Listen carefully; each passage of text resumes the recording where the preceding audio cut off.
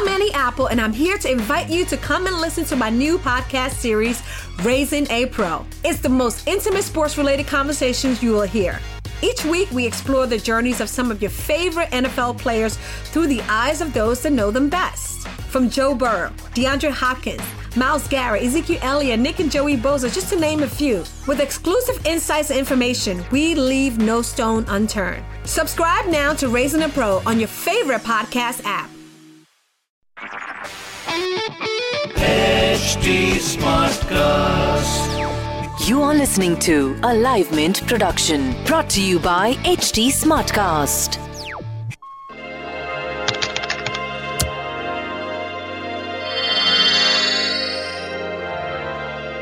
Welcome to Mint Views. Today we discuss millennials. American Express has looked at its database of spending and done a little study and discovered something interesting.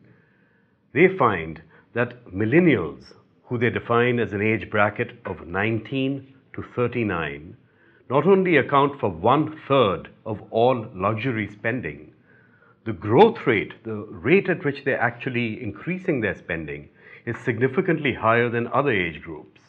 Between the years 2014 and 2018, the compound average growth rate of millennial spending on luxury items was around 27%, disproportionately high. The question we have today about millennials is this: do millennials represent an entirely different psychographic profile, or are they much the same as everybody else, other age groups? That's the question. Now remember one key thing. This age cohort in particular came to age after India's liberalization. Does that have an impact? Let's discuss. Shrija, what do you think about this one? Today's millennials seek more, instant gratification, ranging from information to entertainment, among other stuff. So they're more focused on living the moment or experiencing life as such rather than acquiring assets. For today's millennials, getting a good cup of premium coffee or getting organic food from a farm-to-table food, that actually resonates with him or her more rather than making the purchases that the older lot or the older millennials used to do. Mm-hmm. So that's the experience economy that Right. so many people talk about. Anand, do you agree with the proposition that millennials are different? Yeah, I think they think very differently from the previous generations. I think their psychographic profiles are very different. But more importantly, I think society itself has changed, which has caused a lot of peer pressure on these people, on the younger generation, to acquire all these assets very early in their age. There used to be a time when a purchase like a house or a foreign travel used to happen at a very later stage in your life or in your careers. But now people are acquiring wealth earlier, and they're seeing prosperity all around them, which is causing them to acquire all these things as early as they can. So I think when you see people flourishing all around you, then you will also obviously be under pressure to match steps with them. And this has been one outcome of liberalization, I guess. As incomes have increased, as consumption has increased, more options have come into the market. It's just changed the way the younger generation is starting to think.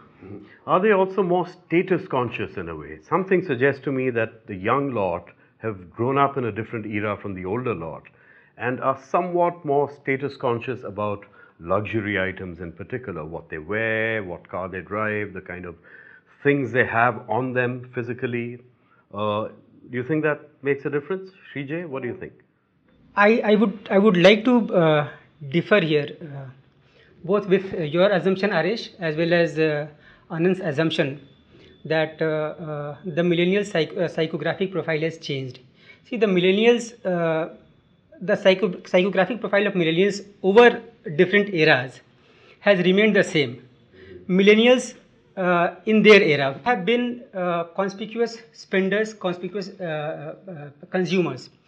For example, a well-off millennial 30 years ago bought a Maruti car, which was a luxury then.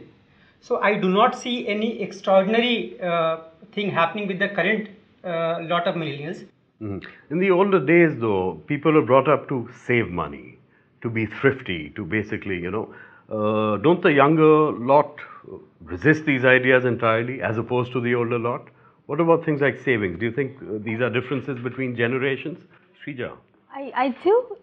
I would definitely stand contrary to your perspective on this, Arish, because I do think millennials they are conscious and they're financially prudent in terms of they do their household savings. For instance, you have this mutual funds, you have this equities coming up where they invest a part of the income, which tells you that millennials are not just focused upon experience in life, because they also know that you can't go around with a loose purse, as you would call it. Do you think they are actually sensible about their investments as well? That could well be, but their approach, there must be something fundamentally different. You don't agree with that, Shrija? We have this strange assumption that millennials, if somebody is a millennial, he has to be a spoiled brat. But as Shrija said, and quite rightly, that millennials not only indulge in lifestyle expenses, but they are actually also quite savvy investors. I think the options available have expanded dramatically over the years, over the past couple of decades since liberalization. Luxury in particular actually is defined by products which seem to have a premium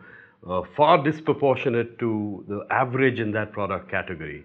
A product which may be priced 5 to 10 times higher than the usual stuff within that product category. Why do people buy this stuff?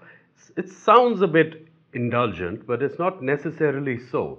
One of the things we've learned over time is that sometimes the signaling that people do by adopting luxury products and conveying status, as we call it, actually helps them in various things in life. In business, for example, I was once told by a businessman that if he did not have the luxury accoutrements around him, he would find it that much harder to actually obtain credit from the people he deals with. Now that's an interesting take on luxury. It's a strange product market, but it seems to work. Younger lot, millennials, perhaps they're onto something which the older lot may not be. Maybe it's indulgent, maybe it's sensible, maybe it's just experience. Whatever it is, millennials are spending a lot, and maybe that's very good for the economy too. Thank you. This was a Livemint production brought to you by HT Smartcast. HT Smartcast. I'm Annie Apple, and I'm here to invite you to come and listen to my new podcast series, Raising a Pro. It's the most intimate sports-related conversations you will hear.